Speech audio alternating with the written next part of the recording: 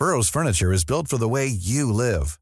From ensuring easy assembly and disassembly to honoring highly requested new colors for their award-winning seating, they always have their customers in mind. Their modular seating is made out of durable materials to last and grow with you.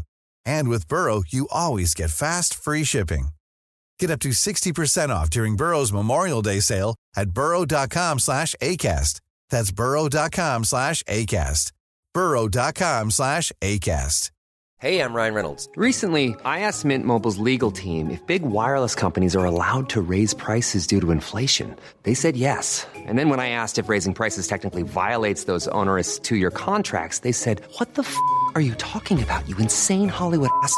So to recap, we're cutting the price of Mint Unlimited from $30 a month to just $15 a month. Give it a try at mintmobile.com/switch. $45 up front for 3 months plus taxes and fees. Promo rate for new customers for limited time. Unlimited more than 40 gigabytes per month. Slows full terms at mintmobile.com. Okay, I have 2 new obsessions that I need to share with you. Impress No Glue Press-On Manis and Impress Press-On Falsies Lashes. Trust me, these are getting ready game changers. Both require no glue, so there is no damage to your natural nails and lashes, no mess, and no annoying dry times. Just one step and you're done. Boom. Instant glam. Visit impressbeauty.com/presson and use code PRESSON25 at checkout for 25% off Impress Manicure and Press-On Falsies.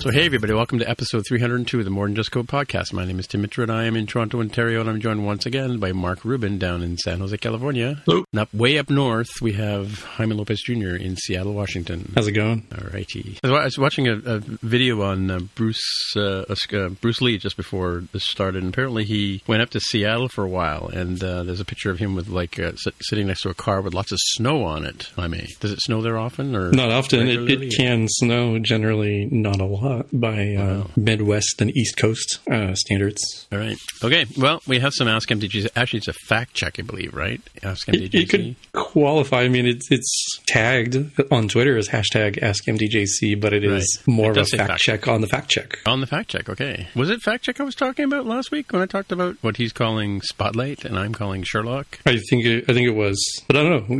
We'll end up fact checking that too, I'm sure. So this is Greg Heo, of fame and fortune and former host of the show and friend of the show and all that stuff. Fortran guru, I think he's working on the Fortran by tutorials for Ray Winterlake as we speak. So Alrighty, moving on.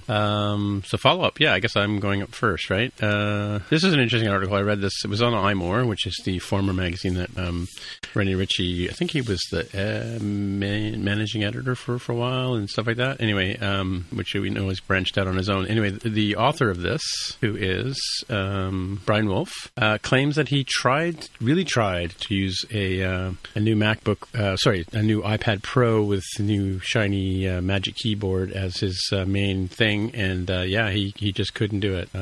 He was working on the assumption that Apple has, or based on the marketing that Apple's put out, that your next computer won't be your next Mac won't be a Mac, it'll be an iPad with a keyboard. So yeah, he basically said it. I think it's something we've talked about before is that the reason why it failed for him, I suppose in terms of what his role is, and I don't know what that is other than magazine author or blog author, is that the shortcomings in software was what sort of blocked him from making it a completely foolproof device, right, for him. Yeah, so he tried for 30 days, and as he says here on the tin, he failed. Says his biggest issue was with editing and importing screenshots and images into their CMS. Oh, really? Yeah. The difficulties mostly have to do with how iPad OS store photos by default. To create an effective workflow, I had to move images into the Files app from the Photos app, then give the files a new name to match our requirements. Only then could I drag the images into the CMS. Yeah, but that's, I mean, you can't blame the Apple for that, because, I mean, admittedly, Apple, or so when you store an image in Photos, I mean, I'm surprised because I edit stuff on my phone and my iPad all the time, especially photos, right? Cropping them and posting them or whatever, but I just live with the name. But I suppose if they have an internal requirement, that could be a problem for him, right? Yeah, it sounds like it's a naming issue, so you can't change the name of something in the Photos app, so he had to move it into the Files app just to change the name and then move it in, yeah. I can see that being a problem. I mean, I find sometimes with photos on the Mac that sometimes I have to drag an image to the desktop to be able to then get it into another app. It's getting much better in terms of being able to drag and drop into applications, like I can drag and drop into Photoshop and stuff like that. But it's not like if I wanted to drag into some apps, like if I wanted to drag into Slack, sometimes I can copy and paste, but sometimes I can't. I'm not saying Slack specifically, but so I have to drag like an animal to the desktop and wait for it to render an image and then drag that image in, right? So I can see that being a problem. But I can tell you what I do. I have a couple of workflows that I use on my Mac, and I can see this being a problem because this is one thing that I think that's a shortcoming on iPad, and maybe this is an idea, is that I wrote an Apple script or an automation script to rename images. Like I got this one customer who sends me an image every week, or sorry, a MP3 file every week that I have to post on a service that I host. But they always, the guy who does the post-production always puts spaces in the names of the files, right? Mm. And so like an animal I've been going through for the last 3 years and editing them. And I thought to myself, well, let's just write an automator task. Like just drag and drop the file onto the automator task in my doc, and then it automatically changes spaces to underscores, right? Then I can post it to the web with impunity, right? Because some websites and whatever, if I'm linking it as an embedded asset, they won't play if it's got like the %20 replacing the spaces, right? Mm-hmm. So, yeah, I mean, so my point though is that would be something that would block me in that instance. So I wonder if there's going to be like an automator kind of thing. I guess Shortcuts is kind of is that what it's called? Shortcuts, the app that we used to be called Workflow, because I think you could use that to name things, wouldn't you? Yeah, wouldn't you think you could make a shortcut that would drag a photo over onto the shortcut? It would pop up, ask you what you wanted to call it, and then upload it to your CMS. I mean, you could do something like that. What do you think? Jaime, you've played with Shortcuts. Not too much. It seems like it would be possible with that. It would be nice if some of the shortcut stuff would let you do more sort of powerful things. And to be honest, I haven't used it in a while in terms of creating anything new. So maybe it has gotten better, but I never got the sense that it was quite as powerful as Automator, even at like a superficial level. So I don't know. I mean, I don't know that you would need a whole lot to get around what this guy particularly needed. So maybe it'll come in a couple of weeks, right? WWDC coming up. Yeah. So my gateway drug was AppleScript to become a coder, right? And because I worked in publishing, we have a lot of repetitive tasks, right? And HyperCard was an introduction to programming. FileMaker Pro certainly was as well, but I used FileMaker Pro to build things. But I think when it came to like repetitive processes, like I used to work in printing and preparing stuff for press, and we would have to lay things out, and we used to use Apple scripts to basically write the files for us, right? And rename things and put printer marks on things and stuff like that, right? And so when Automator came along, I just adopted the whole Automator thing. It's sort of drag and drop kind of programming in a sense, right? Because you grab a widget and put some criteria around it, and then away you go. So I mean, this Automator task that I wrote like a couple of, I guess 6 months ago, took me probably like 15-20 minutes to write. So like little widgety programming things, right? So remember Dashboard? Was it called Dashboard? What was that thing we had? I do remember that. Yeah, early widgets iOS and stuff. Development, right? Wasn't that widgets. Part of?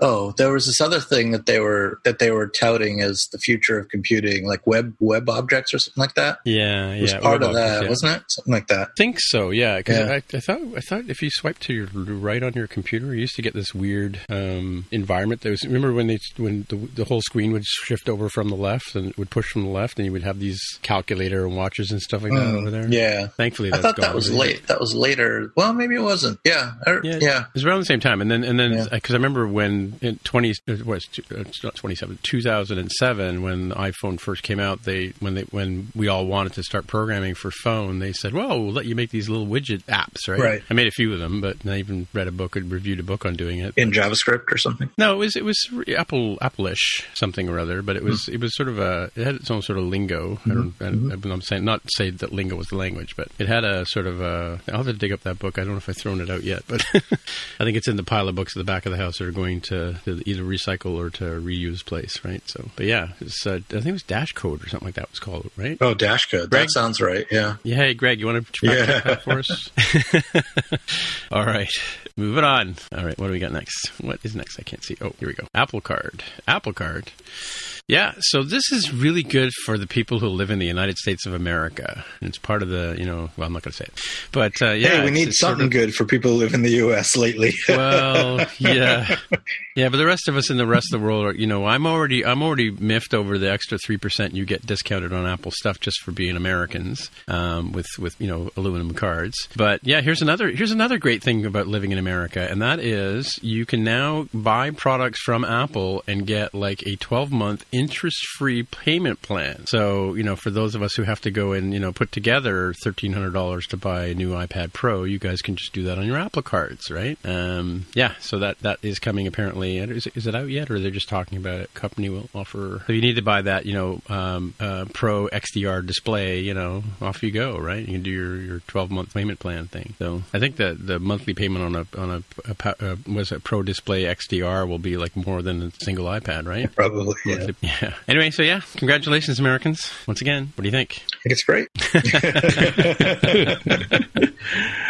In a less terse sort of thing, I think it makes sense given that Apple wants people to buy, more devices and not be sort of held back by not having money. And obviously they want services to lead into that, right? So it sort of makes sense to take, the risk of, hey, what if this person doesn't pay it back? And they're hoping to offset that with Apple TV Plus and Apple Music and et cetera subscriptions. Yeah. Yeah. And with Apple's cash position, they can certainly afford to give people some credit for a year or so. They're not hurting for the cash. They're not having cash flow issues. So if it helps them make a sale that they wouldn't have made, even if they have to defer the revenue for a few months, then hey, sounds like a plan to me. Yeah, and it says here that they did start a similar payment plan for iPhones last year, offering 24 months no interest. Are you guys familiar with that? Did we talk about that? They've had that for a few years. Yeah. I don't know if it's no interest. Oh, you're talking about specifically on the Apple Card, right?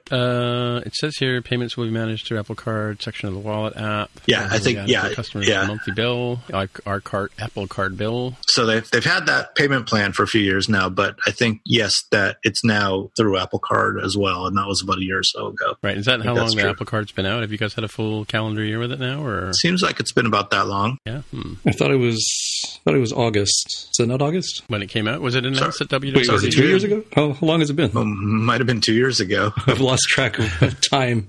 Remember the last 6 months have been kind of a blur. Well, I've got this artwork piece called MTJC Card because at the time I made a mock card for the MTJC folks, and that was a show art. I'll look that up when we talk about the next story. Because I actually happen to have my bank software open. I can see when I first started putting charges on it. Let me see. Yeah, it says here on 9to5 Mac that as of August, anyone could apply. And I do remember there being an early bird sort of wait list for people who could join in July. So we're coming up on a single calendar year. Yeah, my starting balance was on August 23rd, 2019. Yeah, and the artwork I was talking about that I made was August 31st episode, so around that time. A nice Apple Card with the Timothy Mitra MTJC card. And it'll activate your wallet thingy, which I guess nobody looked at. All right, cool. Glad to see. Alrighty, so Jaime, what's IBM up to this week? Yeah, they're sort of continuing their trend of slowly realizing some of the issues with bias when it comes to face recognition. Oh, right, Longtime listeners may remember that they started removing stuff out of their Watson visual recognition system. They did that twice. They eventually sort of gutted its complete ability to do so.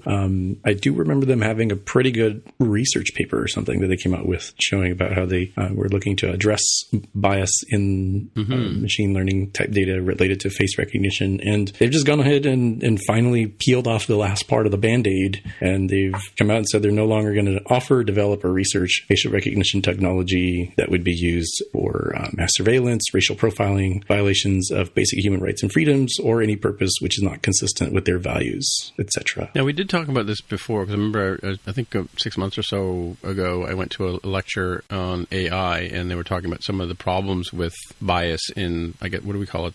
What's the term I'm looking for, Mark? When you create the patterns or... training data? Or training, machine learning? Weighting, I think weights or whatever that you apply. fly. Well, you train a model by calculating the weights, essentially. Right. Yeah. Yeah. And there was a lot of or other way around, really. Yeah. Yeah. We talked about a lot of software not able to recognize people correctly based on race. Another one was something about paroling. They were trying to use AI for parole hearings, whatever, and they found that, there was a bias in the system that would automatically reject parole of Black Americans, but there was also other things like when you went to the emergency room, they would send asthmatics home because they didn't record the fact that when an asthmatic went to emergency, they immediately went into ICU, right? So the software didn't capture that step, right? So it was just sort of going, oh, you got pneumonia, go home.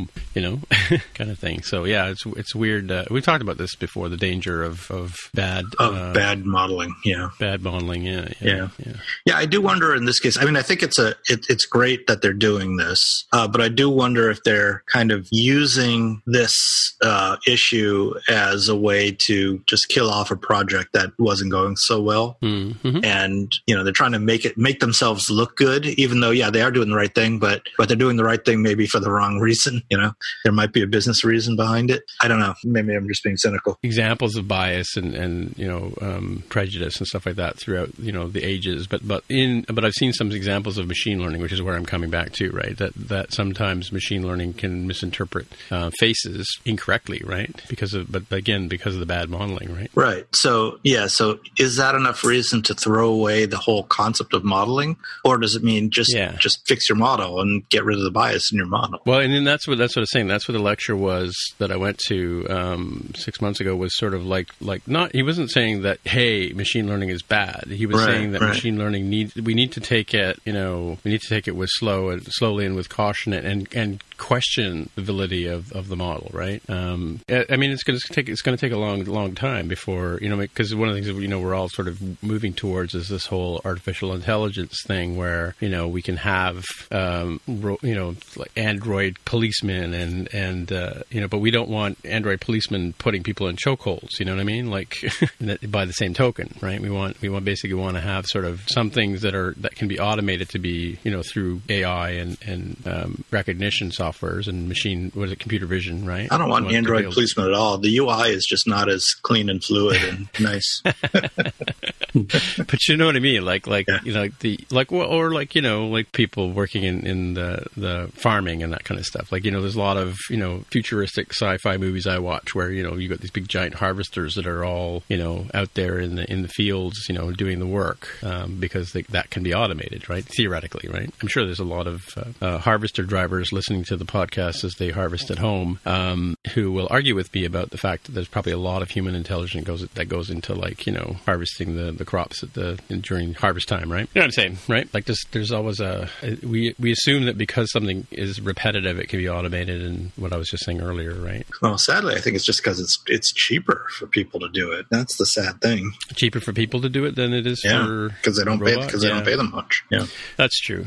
I don't know about you guys, but we have this issue in a couple of our provinces because of the whole COVID pandemic thing, where we have a lot of farming that is an income for migrant workers, right? And so there's an entire province where they blocked the migrant workers coming in, and now all of the farms out there are saying, well, who those people have the expertise. They've been coming here for generations. One, it helps support them and when they go back to their home countries, but because they come here to make a good living and, have a clean lifestyle and stuff like that. And by blocking them the ability to come, now all the crops are going to die in the fields because, we can't just take unemployed Canadians and have them, harvest the food with the same sort of expertise that these migrant workers have done for us in the past, right? So, yeah, so weird. And then another story today was about one farm, forget what it was, but somewhere in Canada where 3/4 of the farm workers came down with COVID. Mm. Yeah, so it's not a good thing. Anyway, tough times. Anything else about the IBM stepping back, Jaime? It's something similar to a little bit of a lesser degree, as Amazon said that it will not be selling its face recognition technology to police forces for at least 1 year. So they put a moratorium on it for a while they figure things out. Yeah, there was wasn't there something we were talking about a few months ago that was, I think in Toronto, or there was some sort of AI or software or something that was doing that? Yeah, it'll come back. Of course, we can fact check it for next week, if I don't cut that line out. Anyway, so this is a story that was, again, by my friend Zvon, who's I've worked with for many, many years. He's posted another piece here, which is interesting. He used to teach the Mac OS courses for one of the places I worked at, where you get your certification kind of thing, right? But he's posted a thing here about the new battery health management thing that we talked about last week in Catalina. And what's interesting about it is there, as he says in the article here, there are 3 different versions of the kind of thing you can do. You can have, you can favor lifespan, which is one of the options. Lets you run your laptop battery down right till it basically quits, if you like. So you know, and then there's another one where you favor runtime for those who like to eke every last bit of power out of their battery, right? And then there's switches needed kind of thing. So there's one option where, you know, you want to run on battery power. Another option where you very rarely run on battery power, like you're plugged in most of the time, right? That's not necessarily healthy for the battery. So not that any one of these are good or bad. I'm saying it, that I didn't mean to say that, but they're just to point out that the options are there. And then it's kind of hidden in a sense. What did he say? Oh yeah, so you go to open system preferences, and then you go to energy saver and click on battery health button at the bottom, and this dialog appears, and there's a screenshot of the dialog which lets you choose the type of battery maintenance you would like to have. I'm not even sure I'm going to tinker with this, because it feels like a level of tinkering that I'll probably end up just choosing the wrong thing. So maybe I'll wait for people to try this out for a while, and then maybe we'll have an article on this very show, and then I'll say, okay, cool, that's somebody did the analysis. I just need to go in and change it to whatever setting you're talking about. Well, it's interesting. I forget. It must have been like 2 years ago that they added this extra option where if you hold the option key down and click on the battery icon or the charge icon in your menu, it'll tell you the condition of your battery. Let's all do that now, because what I found was when I did it, my battery needed to be replaced. Right. So I've obviously got a brand new computer, so it's just condition normal. And it's just you can show the percentage or whatever, and it shows me which apps are using significant amount of energy at any point in time. But I can open my system preferences and go right into the battery thing here. Let's go. I don't think I'm running. I guess we should point out too that this is in Catalina 15.5, which I am not running. I'm running 10.15.4. So 10.15.5 is when they've added this extra battery health option. And I guess if we haven't updated yet, we don't have to worry about it. But yeah. So yeah, you can get replace soon, replace now, or service battery. Service battery is like when you're down to your battery has had enough charges. I think we've talked about this on the first show before, but your battery has a finite number of charges that it can use, right? I mean, not to say finite like a fixed number, but it'll only charge so many times before it needs to be replaced, right? So, and some people, I think Mark, you said you run your computer with your clamshell mode down, right? Do you ever take your Mac? It's pretty much plugged in almost all the time because I have a Thunderbolt monitor and an old computer that still supports that.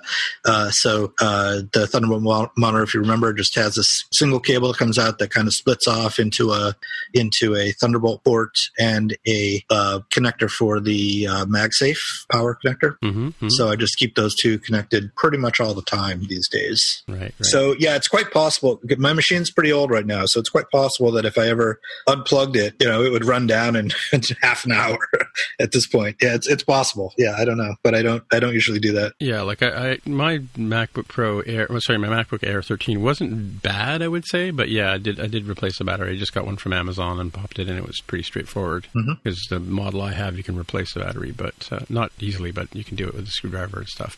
And I just want to correct myself because I think I misspoke earlier when I said that the 3 options. The favor lifespan is for those who seldom run their battery down, like Mark. That would be the favor lifespan one. Yep. Favor runtime would be the one people who are the digital nomads who are running around like crazy people, untethered. That will give you your battery. Your battery will last longer, it will run longer before it kind of shuts down, kind of thing.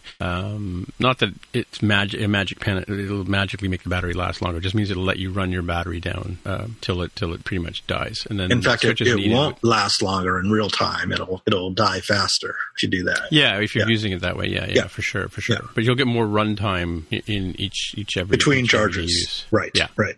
And you can do that. You can also choose switch as needed, which is sort of for me, like on days when I'm recording podcasts, I'm plugged into my desk and everything's hunky dory. But all I'll sit on the couch and just not be plugged in, and so I might use switch as needed, for instance, because then I could have the best of both worlds, right, between battery health and the amount of time I need to run.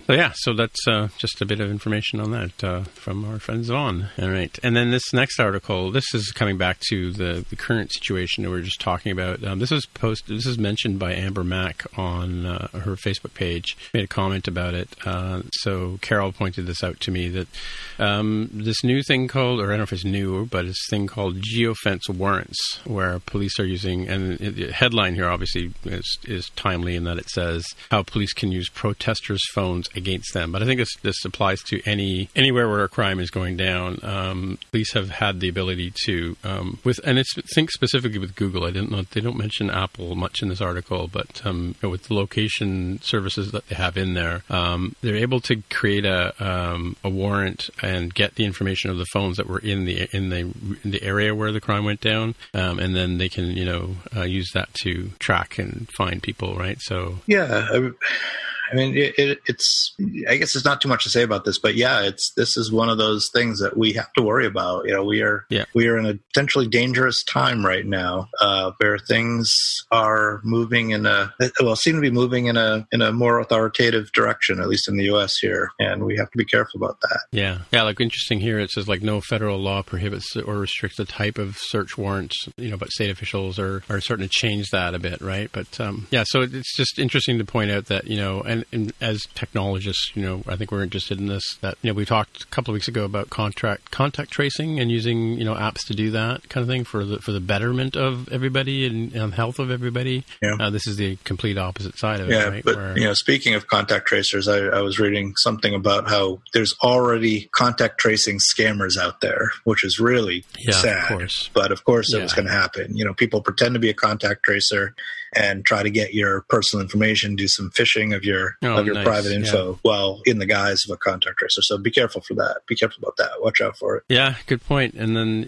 so some examples here. They're showing that KSTP TV found that geofence warrants in the state in Minnesota had doubled from 2018 to 2019. So it's getting to be quite a bit. So anyway, just be aware of this story and maybe have a read through if you're concerned. And I think you should be, my opinion. Now we're up to the Jaime show. So Jaime, what do you got for us?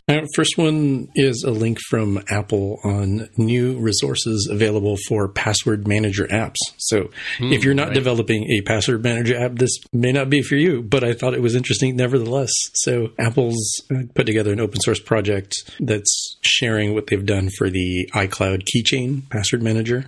And I think they're trying to make it easier for there to be more consistency across these different kind of managers with regards to a few different things. So if you click through to the actual GitHub repo, they sort of lay it out in 4 different areas, right? So password rules, so that password rules end up being roughly similar for strong passwords. Websites that share backend credentials, meaning it might have gone to statefarm.com, but then when you log in, it's like accounts.statefarm.app or similar. And you don't want everybody having to rediscover that, these actually are supposed to be together. So go ahead and massage that for the user, right?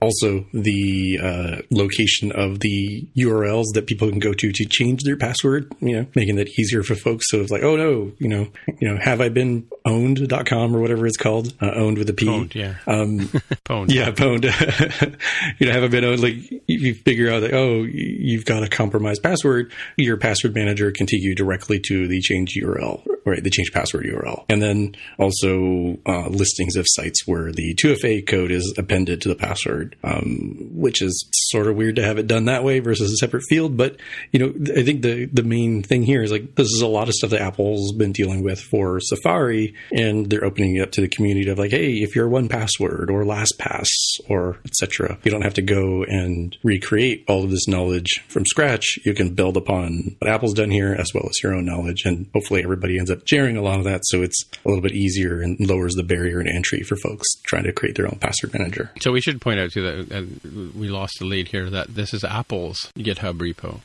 and interesting to see that Ricky Mondello is one of the people who did the initial commit here. One of the tools I was just looking at. So this is not specifically, but this is to be used by things like Safari or websites and things things like that, or is this for app developers as well? I don't think it's generally useful for app developers unless you're looking to create a password manager. I see. Okay. So so if you're with the LastPass team or the 1Password team, right. Presumably if you're doing something similar to Safari. And it's all in JavaScript. Oh no. Mm-hmm. But it's also good for people developing, who may be developing a back end for their app, right? Like, I may know of one on this show who does that.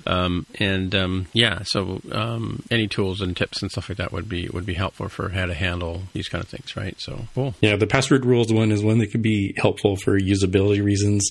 I don't know how many times I've gone in to create a new password and like, hey, of course, let's crank the strength all the way to the right, all the way to 11, as they say, for password strength. And then the website's like, no, it sucks to be you. You can only have 16 characters in length. I'm like, oh, really wish you would have told me that before. Now I got to go in like a chump and then move that back manually and then recreate again. And it looks to me like this is one area, right, for the quirks, the password rules is like, all right, well, let's pick on somebody. Angie'sList.com. So apparently Angie List's password rules have a minimum length of 6 and a maximum length of 15. Kind of a weird number. But, that would be one of those things of like, all right, I create a password. Well, it sucks to be you, Lopez. You create a password. It's one character too long. All right, let me go change that then, right? I think this is something that can make it easier for password managers to just recognize, users trying to create a password for Angie'sList.com. Let's just go ahead and set it to the settings we know to be correct so that there's just one less stumbling block in the way of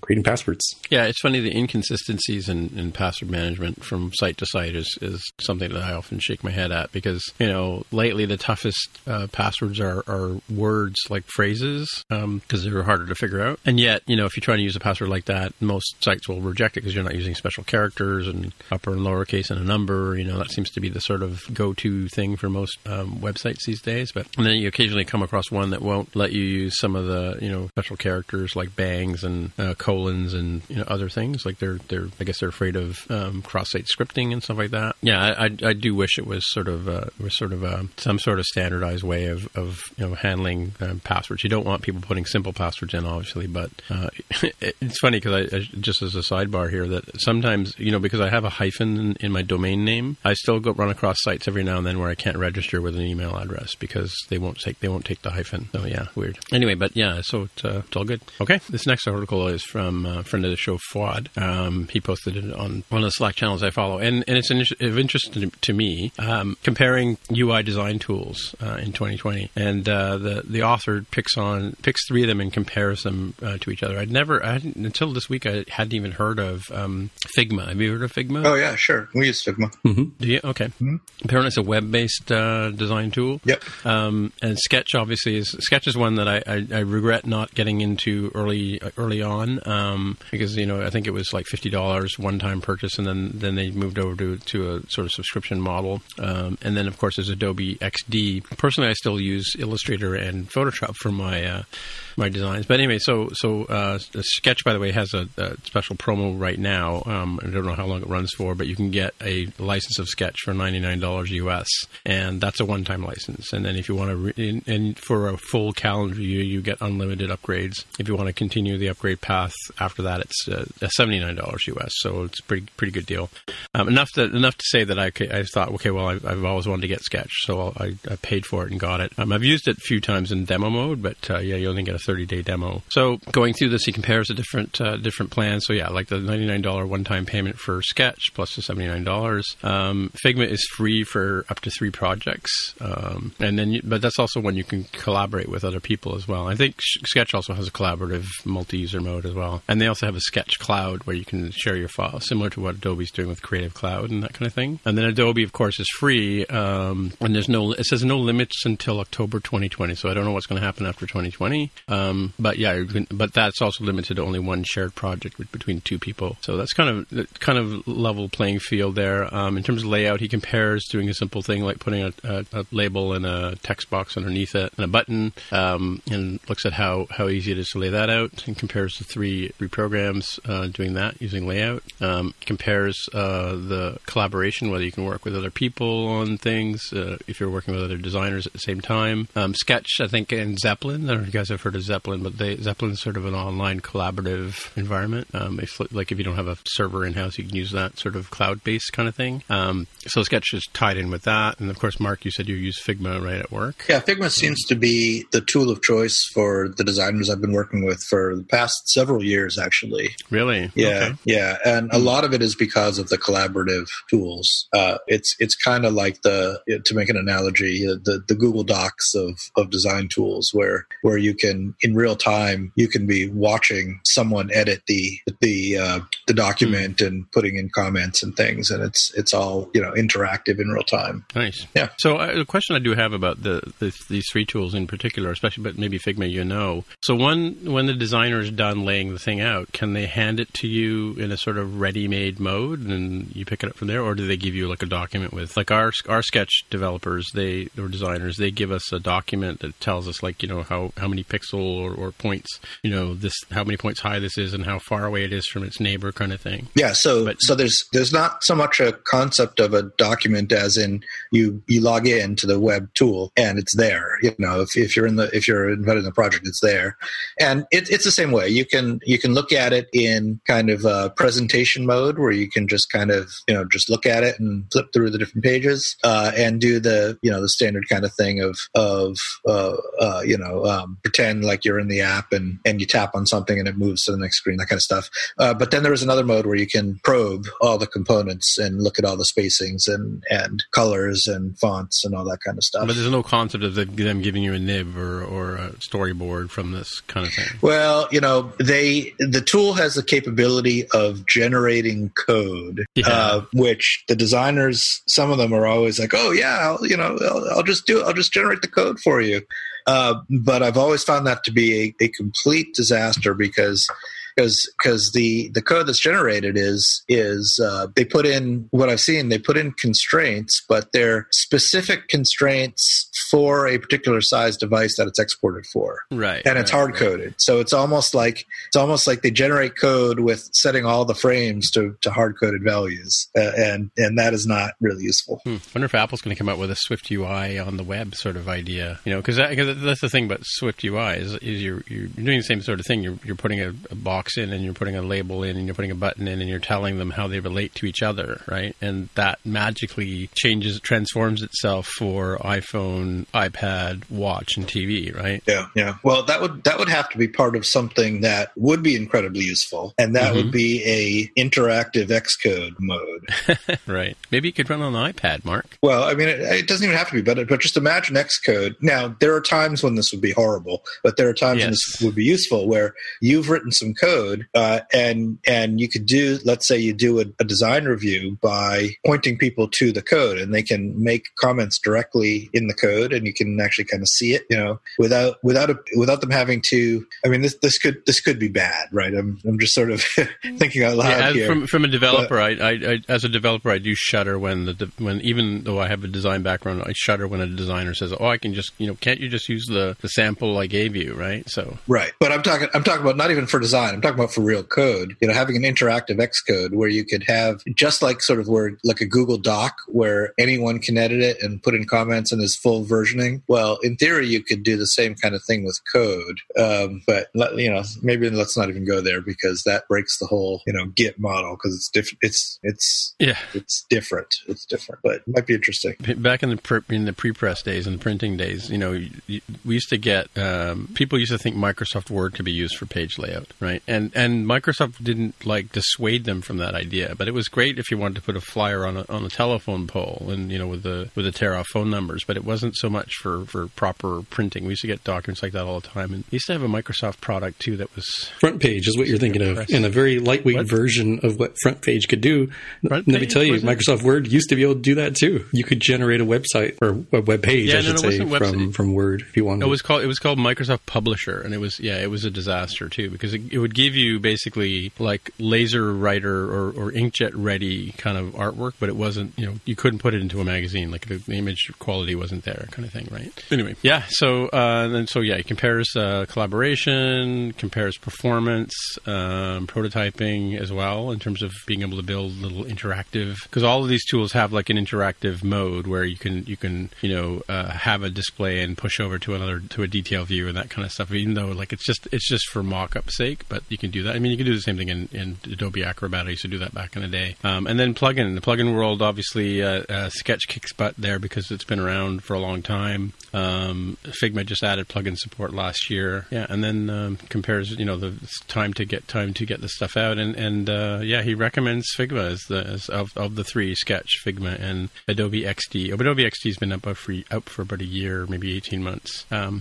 he recommends Figma as your starting point if you're doing nothing. If you have nothing right now and you just want to get going, so that's a good idea. And like I said, I forked over the $99 the other day to buy myself a copy of Sketch so I can start comparing that to the other tools that I've been using in the past. So not that I'm working on any new apps at the moment, but who knows, right? So that's my story on design for developers, I guess. These things sort of go in cycles, right? There's usually something that's on the rise and something that's 10-year cycles. I don't know about that. Like, I actually I know what you're talking about, but I don't actually follow design tools close enough to know, since I don't work with them every day. I do remember when OmniGraffle was like the way you did app designs, and then maybe Balsamic for a while. I don't know if I have those reversed in order. Of course, Photoshop has sort of always been there. Anything Adobe has always been there.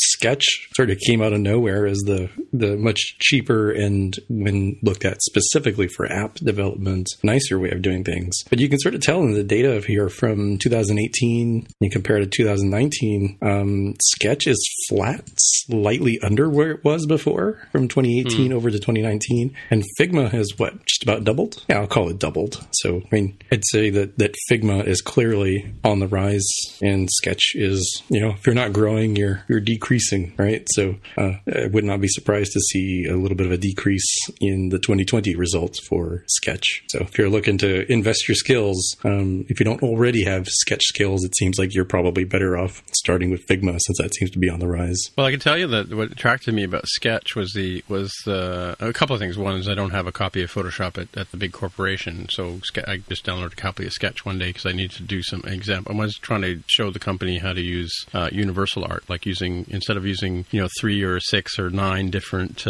rastered files for various icons, we could make one icon and then use it as a universal, because we'd create a vector, right? Save it as a PDF or save it as SVG and use it in the app. Sketch is really good at doing that kind of stuff. It's got the same kind of tools that I would have used Adobe Illustrator for that if I had my choice, right? But that's because I've been doing that since '88. But the Sketch, I was able to like create a little star icon in Sketch and then use it in my demo at the office. And it's got the tools to do what a graphic artist, I'm doing air quotes, would do, kind of thing, right? For simple things like icons and app buttons and what have you, right? I'll have to take Figma for a test drive, see what's up with it. I haven't tried Adobe XD. I don't remember when it came out, but I wasn't sure where Adobe was going with this product, right? In terms of whether you had to have Creative Cloud and that kind of stuff. I assume if you have Creative Cloud, you have access to Adobe XD, because they do that where they bundle everything in together, right? I don't know. Are there different tiers of the Creative Cloud where you get some things and not others, or is it just all inclusive? Well, yeah, there are. You can get single application or single purpose ones. Like I currently have, I stumbled into about a hard drive, a Seagate hard drive that came with like a 2-month trial. And what it was a Lightroom trial. Lightroom is like a photo editing suite for developing digital photos, right, and editing them and that kind of stuff. And it's like iPhoto app. I'm going to call it Photos, or the Photo or iPhoto app on steroids, right? Histograms and that kind of stuff. Stuff I would normally do in Photoshop and things like that. But it came with a copy of Photoshop as well, right? So I pay $9.99, I think, US a month. And I get Photoshop, which is what I wanted. But whereas if you want to get Photoshop, I think Photoshop is like $20 a month if you want to get that single license for that. So it was a good deal for me.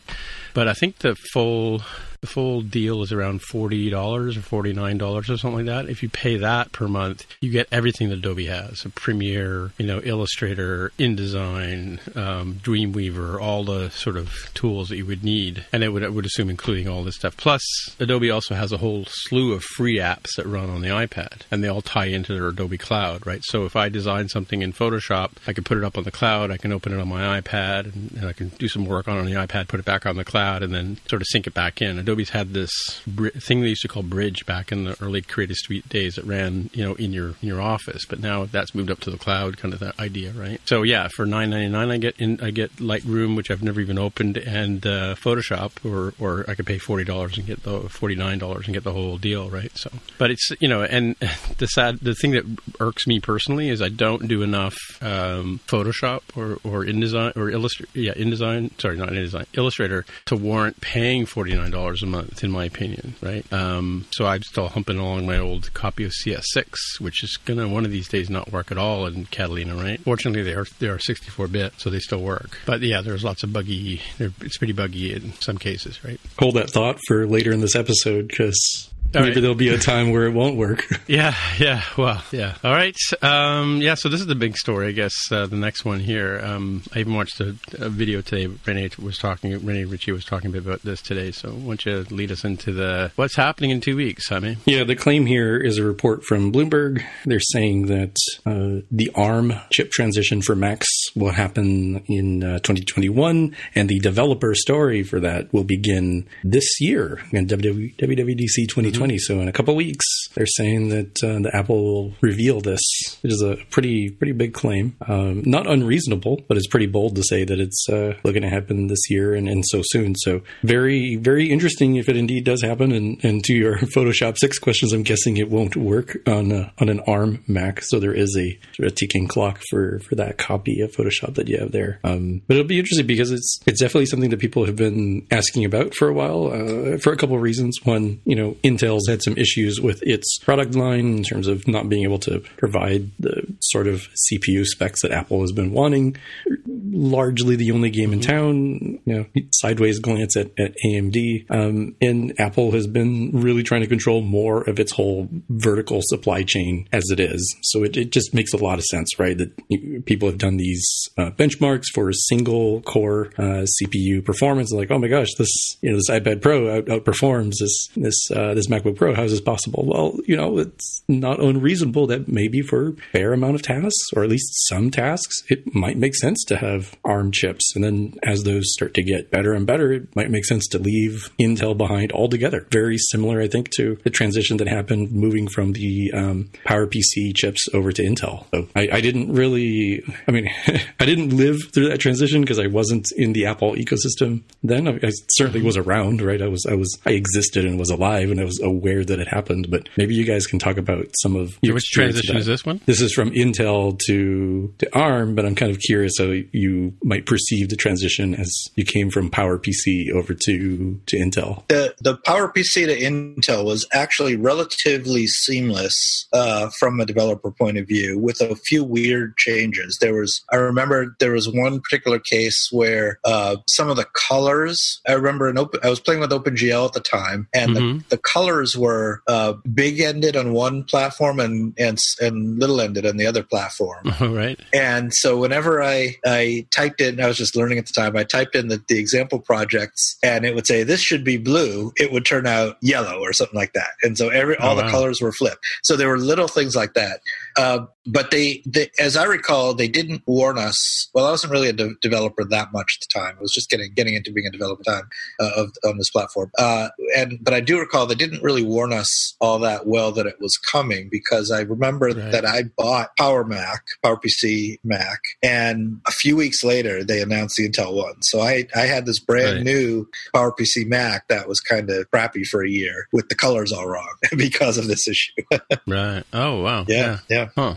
Yeah, it was an interesting time, and just trying to think here because I've been through a couple of these, which is why they get blurry between which issue was which. So the Intel was between the cheese grater Macs, right? Because we had the big G5 cheese grater, and then we had the big Intel cheese grater, and then we also had the Intel iMacs. I may have it wrong, but I think it was at the wasn't that Carbon and yeah, I guess it would have been G5 because G3, G4, G5 were PowerPC nomenclature. Yeah. So there was the particular model of Mac that I bought was one that it was an iMac, the one that had it was a flat screen iMac, but not the little lamppost one. It was the white one, right? The next one, the bigger one. Yeah, that was probably a G5. Yeah, and they had, I recall they had the exact same model, but there was a PowerPC version and an Intel version. And I bought the PowerPC version. Yeah, and then they just kind of said, "Surprise! Here's a new model." Yeah, I have a couple of 17-inch G5s, which are really nice sized computers, but they're G5s. Yeah. And then I've got a bunch of Intel Macs here. My two Xserves, one of them is a G5 Xserve, and the other one is a Xeon Xserve, right? They look slightly different, but you'd be hard pressed to look at it and go, oh, that's a blah blah blah, right? Yeah. So I think in this case, though, they're being fair. I mean, they're saying that it's not going to be till 2021 most likely that any of this happens, it'll be interesting. They're saying that it won't be all at once, so certain models will come up before the others. So it'll be interesting from a dev point of view what that will mean. It may mean having to pay attention to that current architecture's flag again, like we used to have to all the time because that was always changing, or valid supported architectures, valid architectures in Xcode and build settings. And remember, there was always this ARM v4, ARM v5, ARM 7S, ARM v7, all that. Yeah.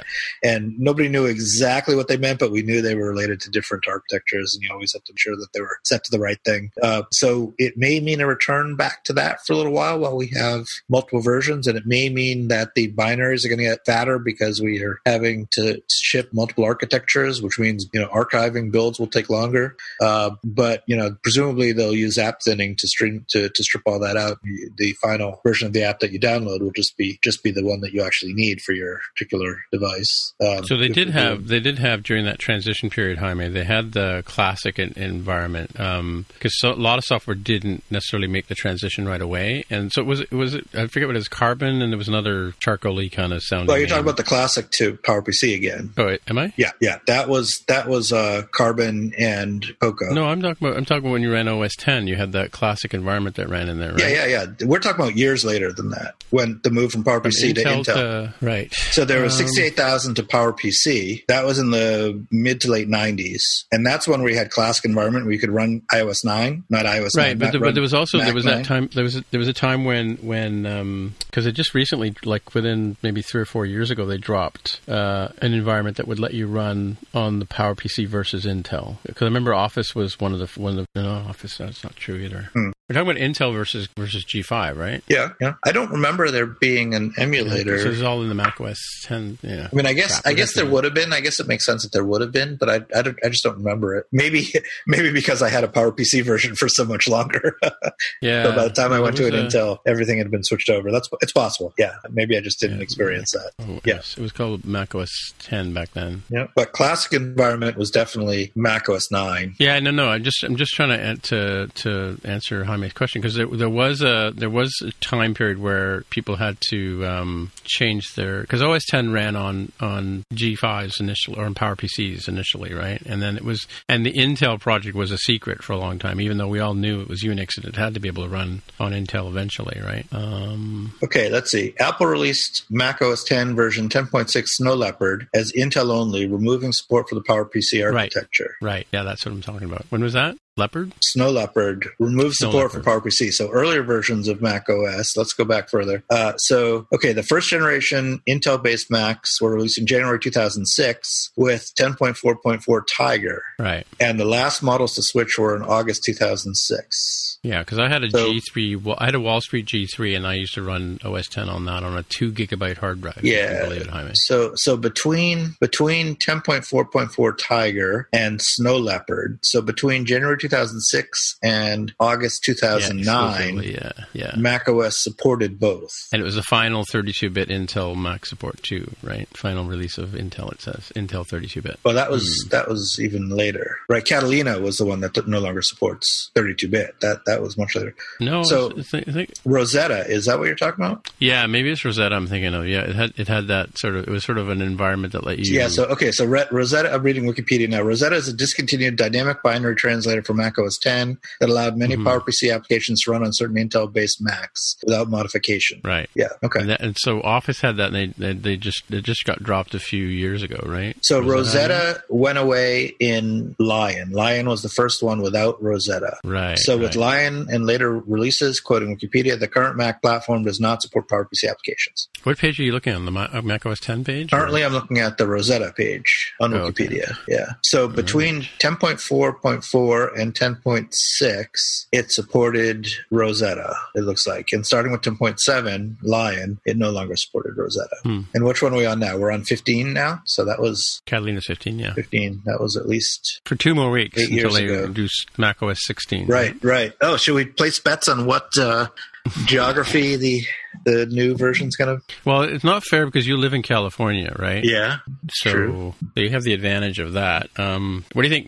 Jaime, Mac OS burrito? No, I think it'll be... All right, so... Avocado? Will it be The Rock and not Dwayne Johnson? I'm talking about the prison island. Its name embarrassingly escapes me. Alcatraz? Yeah. Well, Mac so OS we've had a national park. That was Yosemite. We had Mojave, which was a desert. We've had Catalina, which was an island. Have we had other ones? Were there any other ones, or was it just those three? Well, we had the Mavericks, which is a place to go Mavericks surfing, is a beach. Right? Yep.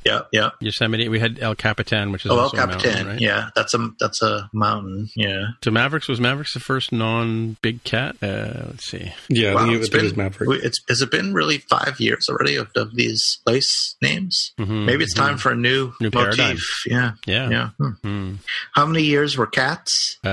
Started from 99 to Sierra. Oh, we forgot Sierra. Sierra, that's right. So, yeah, so 99. So roughly almost 15 years. Wow. Oh, and there was High Sierra too, right? Wasn't there a Sierra and a High Sierra? That's true. So it's been 7 years. That's about as long as cats, weren't they? In cats, we had what? We had jaguar, tiger, leopard, snow leopard, lion. Puma. We had puma. Yeah, puma was the first one, I think. Really? Yeah. Let's see here. Okay. Let's see. Oh, okay. Okay. Cheetah, puma, jaguar, panther, tiger, leopard, snow leopard, lion, mountain lion. So let's see. 1, 2, 3, 4, 5, 6, 7, 8, 9 cats. And we've had Mavericks, Yosemite, El Capitan, Sierra, High Sierra, Mojave, and Catalina. That's 1, 2, 3, 4, 5, 6, 7 geographical locations. So maybe there's a couple of geographical locations. Well, so the other thing too about it is that it was always, Craig Federighi who would announce the name, and he would always do it to the audience, right? And he would always have some joking it. But how's he going to do it this year without the audience to laugh at him? It'll still be a video of him standing up there on the stage, probably. Yeah, with little cardboard cutouts of people. Yeah,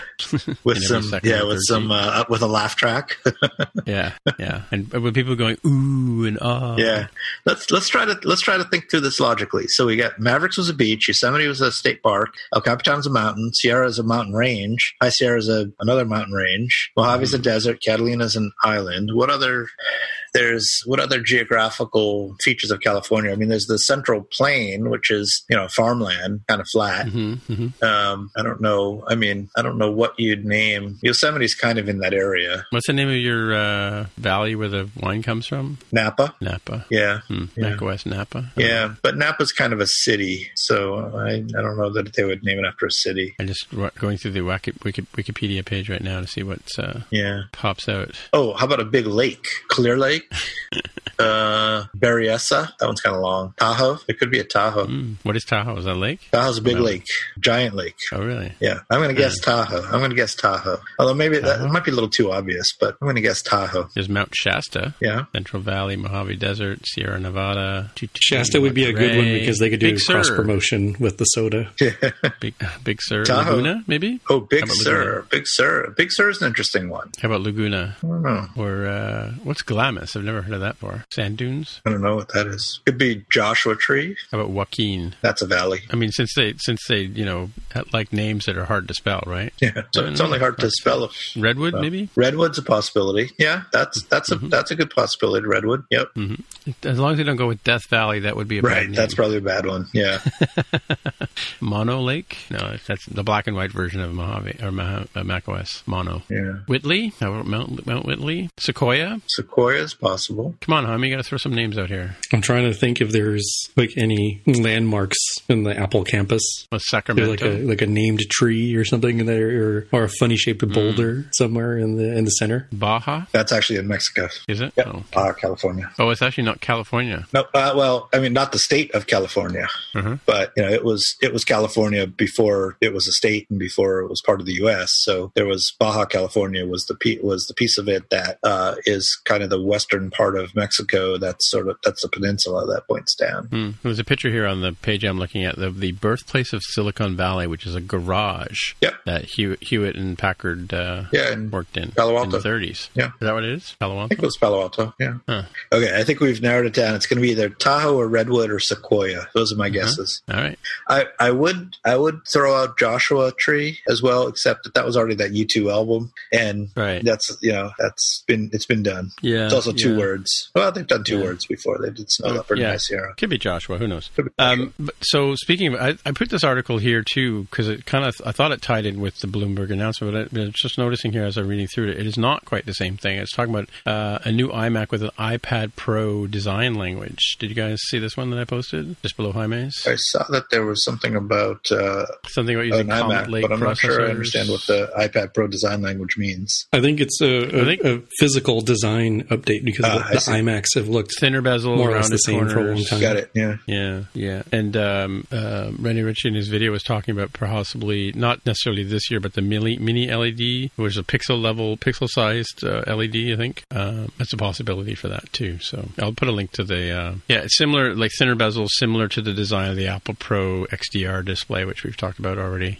Sort of idea for this new possible iMac. This is from Sonny Dixon as well, talking about T2 chip because I don't think the iMacs necessarily have Touch ID yet, right? I think they do not. That's right. Alrighty, I guess we're at the picks part of the show, are we? I mean, look, you the only one here with a pick today. So what do you got? I've got Excalidraw here. It's nifty little tool. It lets you draw using sort of normal tools that you would expect. You can make diamonds and circles and arrows and stuff and freehand draw. But the nice thing is that it gives you a hand-drawn look to things. Yeah, it looks which nice. Can be useful where you're wanting to do something with a little bit more rigor than just actually sketching on a sketch pad. And of course, this is easier to share with people. You're not like having to take a photo as an example of a whiteboard or something. But it has that hand-drawn aspect to it that I think allows, in my opinion, for more collaboration where people don't feel like, they spend a lot of time making these pretty boxes. Like, don't focus on that too much, right? Don't focus on making it pretty. Like, I just wanted to get the point across of this is what I'm trying to understand. And then I think people feel a little bit more open to provide criticism. Like, actually, this part is confusing, right? They don't fuss too much over, this looks pretty polished, so I'm just going to not look very deep. It, attempts to mimic the idea of like, this is kind of freehand and, first draft here. What do you think? And it seems pretty nice. Yeah, I'm playing with it now. It is nice. It saves it as an Excalidraw file. Like, how do you save it as a I click on this button? How do I say, export? Yeah, so I can save it as a PNG, SVG. Yeah, it has that weird dichotomy between save so that you can open. So the first icon is to open. So you could save these diagrams, or like in an editable format, or you can export to a rendered format like PNG, I think. Over the option. Do you have more options? PNG, SVG, you can create a link, hyperlink to things. You can copy to your clipboard if you want to just throw it into something really quick. And they give you 1x, 2x,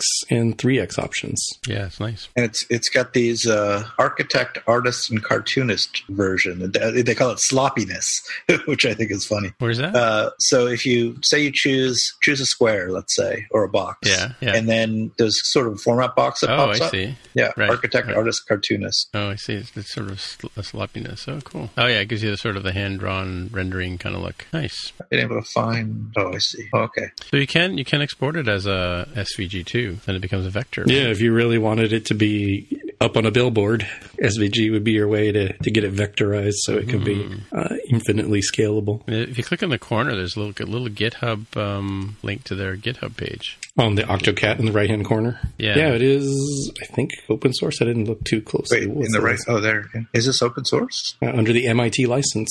Yes, you could run the web server yourself. npm install, what is it, probably a Node project? Oh, they've got it runnable as a Docker container. Yeah, it's pretty cool. Yeah, it's free, so you can try it out. I have to remember this when I have to knock off a quick diagram. Now, how much would you pay for your Photoshop when you got this right here? Now, how much? Yeah, Photoshop is dead, man. Is this collaborative, though? That's the one thing. They've got the little... I didn't actually try this part out. They've got the little share a live collaboration session that I haven't actually tried out. It's like the 2 people icon next to the trash can. All right. Here, I'm going to put the link that it just made for me in our... All right. Yeah, it works. So we're all... Look at us being collaborative. Yeah. Wow. Look at this circle right here. Nice. Oh, you can do layers, too. It actually does arrows in the right way. Otherwise, unlike most tools. See what I'm doing here? Where you can just kind of rotate it to any arbitrary length and rotation instead of having to, I don't know, do the standard thing of try to make it straight and then it always is at some crazy angle, tiny little angle for no reason at all. You know what I'm talking about. Yeah. Their freehand tool. Yeah, there's a little pencil icon. That's why I wrote the word woo in the corner. Nobody can see this. Maybe we'll have it in the show notes or something. Because it's silly collaboration. Thing? Where is pencil tool? Oh, there it is. Yeah. Okay. There is no bezel tool. That's the one thing it's missing. Yes. Bezier, you mean. Yeah. Bezier, yeah. That's bezel what I meant. No, Bezier, yeah. Yeah, I don't know what I was thinking. Ooh, you're getting the key line going out. The which? Isn't that the key lines for the actual keys for this very show? Yeah, oh yeah. What option was that? Was that the cross-hatching on the squares? Yeah, I don't know. Didn't mean to do that. Cross-hatching, you select that and fill. There you go. Oh, yeah, okay, I see it now. Yeah. Can you group things? That'd be nice. I want all these Illustrator tools that you don't have now. So I don't see your Woo thing. Did you do it behind the menu, Jaime? Can you move the menu? Isn't it over here? Oh. You see my cursor kind of moving back and forth? Oh, you have to scroll up. Oh, and you scrolled off the screen. Really? Yeah. Oh, everything is fitting on my monitor, so I didn't realize. You know what? Maybe my monitor's like... No, I had the same thing. Woo was off the screen for me. Yeah, there's like a duplicate action, too. You can duplicate things easily, Okay, I'm looking at my monitor. It looks like I'm running at 3840 by 2160. Oh, I brought up you can right-click on stuff. Can you? Yeah, so I can group selection. Oh, look at that. Wow. Copy to clipboard as PNG. That's kind of nice. Oh, yeah, you can shift-click as well. And there you go. We've made it. So now we have a logo. Look at that. Yeah, we've tried it collaboratively, so it works reasonably well. I mean, especially for a free tool, this is way better than I thought it was when I tried it alone. Now that we're all working remotely, this seems like the sort of thing you could fire up for a quick whiteboarding session. Nice. Yeah. For sure. This is cool. Oh, we could do Pictionary on the week. We're doing a thing. Cool idea. Neat. What will they think of next? At MTJC. Modern art. We should take a picture of this for the archives. I'm posting it to Twitter right now. Yeah. There you go. It's on Twitter. Did you get the Woo? No, I didn't get the Woo. Yeah. I just took a nap in the middle. All right. So I guess that's it for another week. So Jaime, if people want to get in touch with you, where would they find you? I'm on Twitter as @DevWithAHair. All right. And Mark, if people want to get in touch with you? Mark R at smapsoft.com. And once again, my name is Tim Mitra, TIMMITRA on Twitter is where you'll find me. Until next time, we'll say bye-bye. Bye. Bye. Bye. This has been another episode of the More Than Just Code podcast. This is voiceover friend of the show, Mike Van Ogmans. If you want to find out more about the show, you can visit the More Than Just Code website at mtjc.fm. There you can find a summary and show notes of each episode. We list links to the apps, code, and news that we mentioned on the show. If you like the podcast, tell your friends. Please leave a comment on the website, and if you can, please write a review on iTunes. And please recommend us in your favorite podcatcher.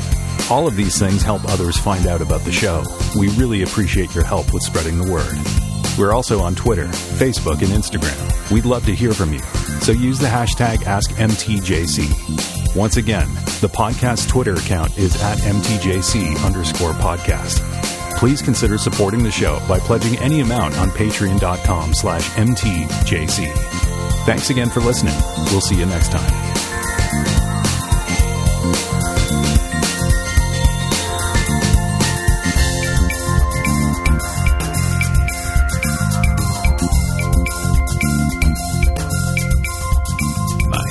can I disconnect the session? Turn this off? Yeah. Okay. Because we'll lose it if I do, apparently. Well, I took a snapshot. Yeah, what it says is stopping the session will disconnect you from the room, but you'll be able to continue working with the scene locally. Note that this won't affect other people, and they'll still be able to collaborate on their version. Oh, okay. I can say stop session too, or I can put my name on it. So, yeah, that's interesting. So if we each stop the session, then we have 3 copies of the thing. That's a little bit weird. Oh, yeah? That's a little bit weird from an interactive point of view. Well, there's also keyboard commands. Have you seen this in the corner, lower right-hand corner? The keyboard shortcuts, you mean? Yeah. Yeah, I've never been big on those because I don't... Yeah. Well, okay, I guess I see some that look kind of similar to normal ones. I tend not to learn keyboard commands unless I'm really dedicated to learning them, or they happen to be very similar to existing ones. Mm-hmm. Nice. Yeah, your monitor must be really big because for me that doesn't fit on the whole screen. So you can hit save to save the file too. I just saved it. Does that mean I can open it again? I wonder.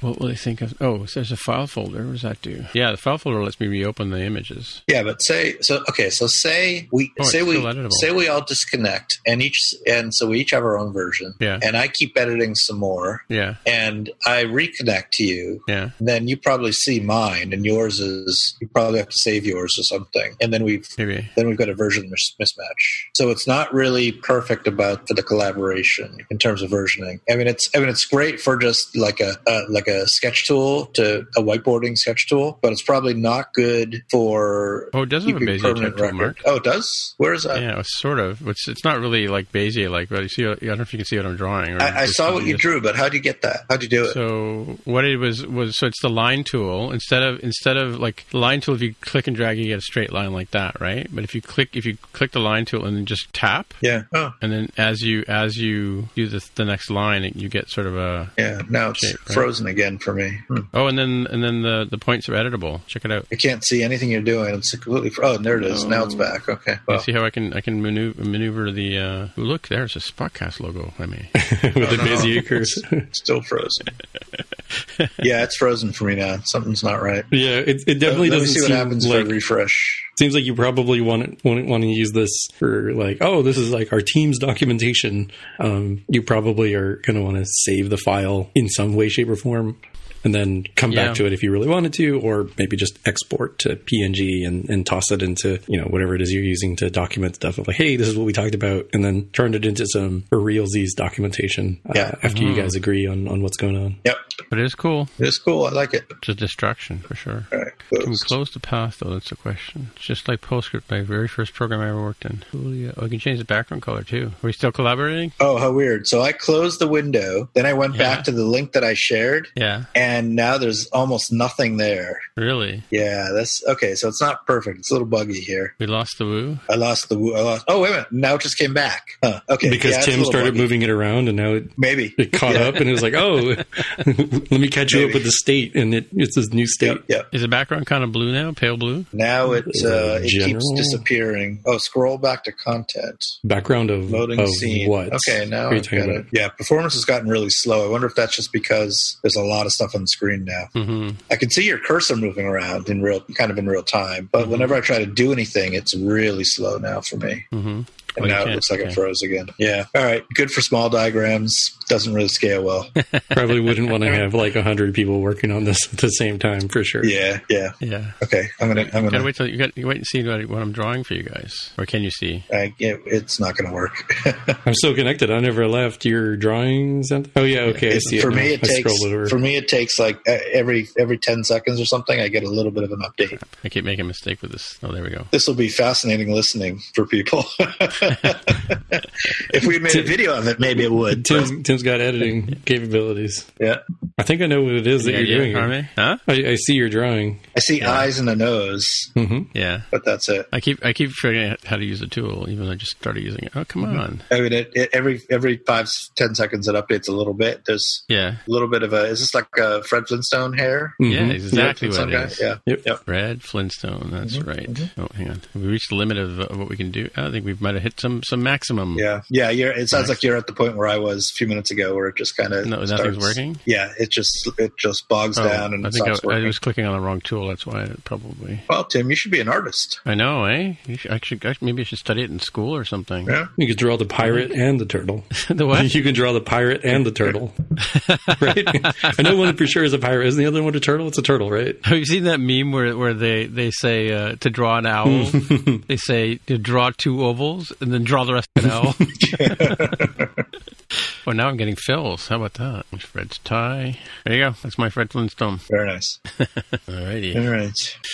So what else is going on? I should save this. Let's save it for Sister's posterity. Oh, Google Android 11 is now, first public beta is now live for Pixel devices. We got their preview out, their beta. Yeah, right. How about that Apple stock, though, Tim? You still have Oh, yeah, what's it at? 352? Wow. I should sell all-time high? the shares. I should sell the shares that I bought when it was going down, or should I hang on to them? I don't know. Who knows? I've lost all ability to tell what the market's going to do because it's completely irrational. I would almost certainly sell before WWDC if you were going to, just because, whatever has been planned out for it has already been taken into account. Yeah, but this isn't about WWDC.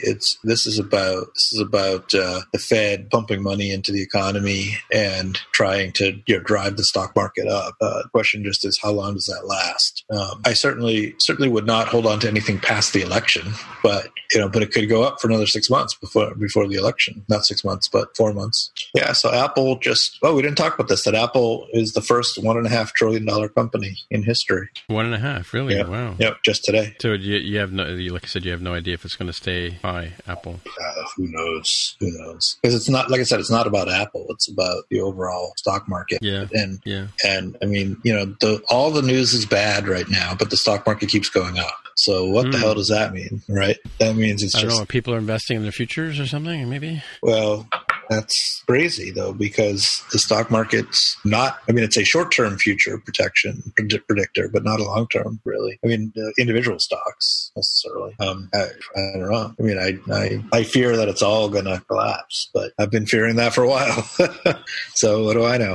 It's a weird time because we're definitely due for a recession. We've hit one because of this, non-traditional sort of means reason. And yet there isn't really anything sort of fundamentally wrong with the economy at the moment. It's just, if you could wave the magic wand and say, no more COVID, then everything could immediately open back up. Everything could immediately get back to the way things were. So it's a little bit different than other recessions we've had where it's like, actually there aren't jobs. Actually there are issues with other bits. Here, it was already going to end up in recession, but it seems like it may have plunged us through it quicker rather than having it linger for a few years. Now, granted, a lot of that's dependent on getting a vaccine soon.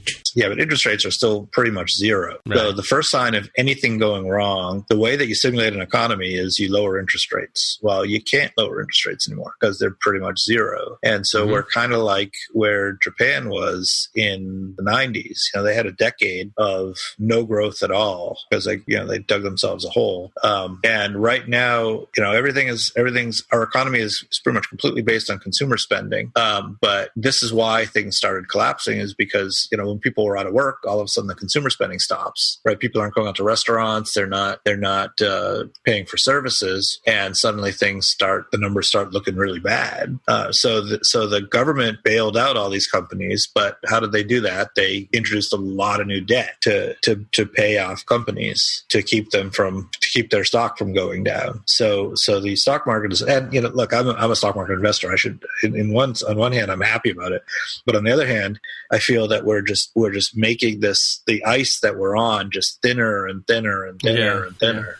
Yeah, could be. Because and part of the thing though is that nobody's selling stocks because where do you put your money? Because you can't put your money in bonds right now because interest rates are zero. So, but what happens though if companies start having worse valuations, which is already, things are already started to happen. People have been having earnings announcements where the numbers have not been good, but yet stock market hasn't punished them because, it's the virus's fault, which is kind of true, but is it completely true? It's hard to say, right? If usually when numbers go down, the stock goes down, right? Because the company isn't doing so well and there are layoffs and things like that. there have been a lot of layoffs. Even tech companies have been laying off. You don't hear about it much, but they have been. Right. So I don't know. I worry when people say that, the economy is doing great, because it's not clear that the economy is doing great. The stock market's doing great, but it's not clear that the economy is doing great. As of a couple of weeks ago, there were 40 million people out of work in the U.S. That's a lot of people. Now, a lot of those were working in restaurants, and they'll hopefully go back to work. But if people don't really want to go out to restaurants much, then sure, maybe 5 million of those people will go back to work, working in restaurants, but it won't be full staff. And I kind of worry that people are getting sort of overly enthusiastic that everything's opening up again. But is it really opening up in the way that we need to get the economy really back on track? I don't know. More doom and gloom from me. Sorry. Puppies, flowers, unicorns. Right. All misery. No, right. Yeah. Doom and gloom. Yeah. I don't know how I ended up on a thread with all comic book drawings. Are you still on that app? No. Oh, that page? Yeah. I don't know if I still have it open. Yeah, I still have it open. Did you just close the window? What did you do? I just closed the window. Leave page. Like I said, I'm in a thread. That's why. Okay, that makes sense. I fell into a Twitter hole. Happens to the best of us. Mm-hmm. Oh, Tammy died of dysentery, apparently. Tammy? She's playing some game, I guess. Oh. Is it like an online version of the Oregon Trail or something? Maybe. I don't know. It looks like an Oregon Trail for sure. What is it? A screenshot? Yeah. Yeah, I ordered just off of eBay, I ordered a back issue of Acoustic Guitar magazine from a few years back. And, and it turns out it came from someone in Canada. And it took like a month to get here. Yeah. Whereas, really? Yeah. Whereas I ordered another one from someone in the US and on the East Coast, it took 3 days to get here. Oh, like it was like a previously enjoyed copy? Yeah, it was a used copy. These are like vintage copies. I'm trying to complete my collection. I've been I've been a subscriber since 1991. Wow. And I have some of them in my collection somewhere. Acoustic Guitar magazine? I think so, yeah. Oh, if you have, I'm missing. That's the one that has tabs and stuff in it, right? Yeah, I'm missing exactly one issue now. Okay. If you happen to have March, April 1991 with Michael Hedges on the cover, I'll buy that off you. Yeah, I don't think I do because I wouldn't have bought that. I don't recognize that name, but I'll... Michael Hedges? Yeah, acoustic guitarist? Okay. No, I'm just sorry. Hanghead feel shame, eh, Jaime? I'm just surprised because he's a guy who I thought would have been kind of up your alley. Hedges, Hedges. Yeah, he's a little more new agey than folk, I guess. Yeah, and what's his what's the March? March, April. It was a bi-monthly, so it's March/April 1991. Because there's a couple of magazine stores downtown that have vintage stuff too. I can go have a look, or I can set Carol. Carol also goes to the Value Village. I don't know if you guys have Value Village in the States, but it's kind of like Salvation Army, but for profit. We have them in our region. Yeah, so Carol goes there all the time. No, like she bought a pair of Doc Martens for $5 once, Huh. Well, I would say don't make a special trip, but if she happens to be there, sure, why not? Yeah, she pokes through. Well, mind you, she hasn't been going to there lately, right? Obviously, because of the whole dystopia thing, right? Yeah. Acoustic guitar. Yeah, I think I do look at that magazine every now and then. I don't know if it's printed or made in... It's not necessarily made in Canada. It might be American, right? It is American, yeah. It's actually... Condé Nast, maybe? No, it's a String Letter Press. They're kind of a small outfit up just north of San Francisco. Yeah, I don't know. I have to look at let me look and see if I can find a cover, because it does. The name sounds familiar, right? That's why I have to hide by Android Studio. Where's the Safari browser thingy? Man, I got all these tabs open that I want to go back to sometime. Acoustic Guitar Magazine? Acoustic Guitar Magazine, yeah. Yeah, I'm pretty sure. Yeah, I'm pretty sure I've seen it on the racks. It's been around forever. I mean, like I said, I've been subscribing since 1991 or 1990 or whenever it was. So, yeah, this is the one I'm thinking of. Yeah, I was thinking about the way the word acoustic guitar sits there, right? So. Yep. And one of my projects while I was home for the pandemic was sort of organizing all these, stuff that I have in boxes. And one of them was all my back issues of this magazine. And I realized that I was only missing a few of the very early, before I subscribed, very early issues. So I started doing just for fun, just going on eBay and Amazon and trying to track them all down. And I've managed to find all of them except this one issue. Yeah. Oh, cool. If anyone's listening and anyone happens to have that issue, I'll trade you a T-shirt for it. I've always been. But is it going to be a vintage T-shirt? Or well, I don't know. We'll work something out. Yeah. There's actually a Instagram account here in Toronto called Vintage T-shirts, and they have old rock show T-shirts.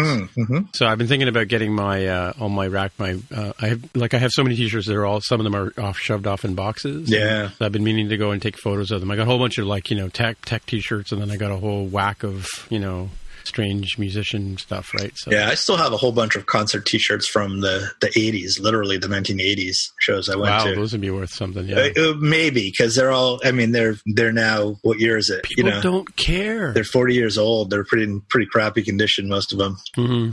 But but people like the retro vintage stuff. I guess Jaimie's generation, that is. Yeah, right? I guess that's true. They want to relive our youth, right? That's true. So I printed the fabric for the masks. Carol's busy working on masks for weddings, but there's certain, she used to be able to get fabric from a company called Lizanne's, and they've gone out of business. And they used to bring in all the Marvel and all the sort of copyrighted stuff. They used to bring it in to Canada, but they're not doing it anymore. And those companies won't ship to Canada, right? Because we're a foreign country or something. Oh. They don't realize we're the 52nd state, right? After Puerto Rico, I guess. We're lower than Puerto Rico. Well, reading some of these Puerto Rico is at least part of the U.S. Yeah, that's true. That's true. Classic rock guy. So when are we going to put out the MTJC chess set? Yeah, not enough characters. We don't have enough. Yeah, we don't have enough.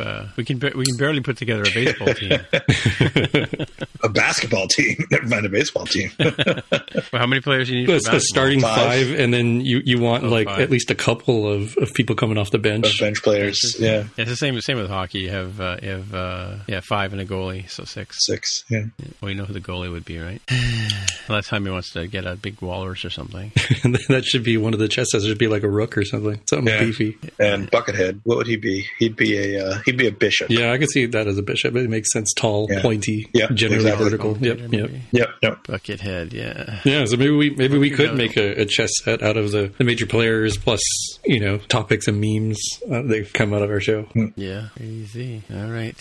Well, I guess we can call it, and I can go do some relaxing. Or it was pouring like crazy earlier. Hot here. Carol was running the bathtub, and it was leaking. You had to take your headphones off to hear where the water was coming from. Like visions of the backyard flooding, right?